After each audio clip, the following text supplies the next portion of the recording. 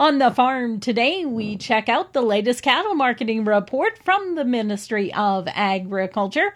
Joining me right now, livestock economist Brad Marcinek. And Brad, take us through what we've seen happening with the cattle markets over the past week.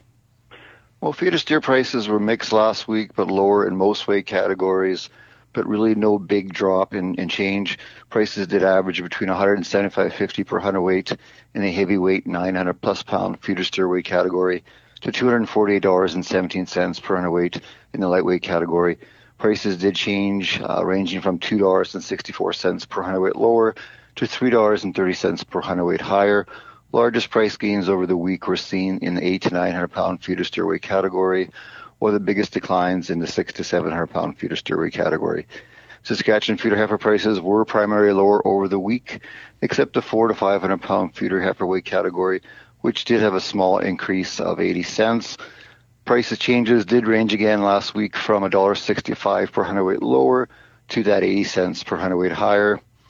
The 6 to 700 pound feeder heifer weight category did have the largest decline of $1.65 and did average $185 per hundredweight last week.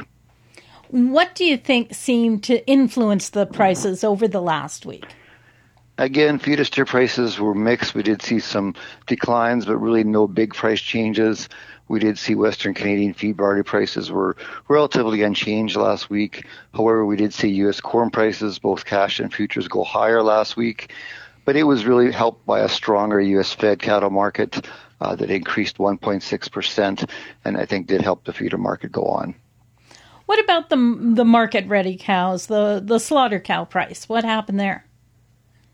Well, cull cow prices continue to be very strong. The price of D2 slaughter cows increased $2.01 per hundredweight to average $100 per hundredweight, while the price of D3 slaughter cows increased $4.67 from the previous week to average $90.17 per hundredweight. Again, the U.S. fed cattle market did move higher last week, with live weight average price increasing 1.6%, and that was helped by improving beef cutout values also in the U.S. The fed cattle price for Alberta fed steers was reported at $165.20 per hundredweight, and that was up $1.91 from $160. The futures hog market has been making gains as forward contracts are looking for that rail price. What do we see? Tyler Fulton, real price for Alberta fed steers again moved higher and ranged from $274 per hundredweight to $274.50 per hundredweight.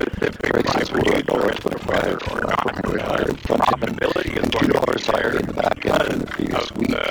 Real prices for Alberta D2 D3 cows ranged from $195 to $200 per hundredweight last week. Prices were up about $8 per hundredweight, both on the front and back end from the previous week's range. Prices have moved $20 per hundredweight higher from early March, when prices were at $175 to $180 per hundredweight.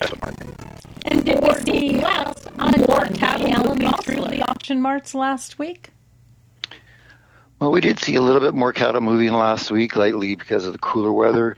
Canfax reported 10,476 head of cattle sold in Saskatchewan last week, and that was up from 7,918 head marketed the previous week, and a bit above what they had the previous year at that same week, which was 10,076 head marketed.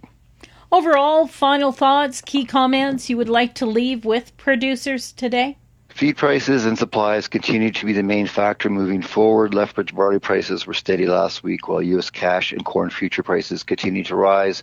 Higher corn prices didn't seem to impact the U.S. feeder markets last week, but we could see it impact them as we move forward. Higher fed cattle prices have been positive and probably helped the fed feeder cattle market sustain current prices. Beef cutout values have increased from a week ago, but are down slightly from a year ago. The cooler spring weather has lightly delayed the grilling season and kept beef cutout values from pushing higher in the short term. We do expect to see these prices move higher, though, in the coming weeks. We are seeing U.S. supplies of competing meats, such as pork, lower from a year ago, and that should help beef prices remain strong into the summer months. I've been talking with Brad Marcinek. Brad is a livestock economist with the Ministry of Agriculture. For Golden West, I'm Glendalee Allen Bossler.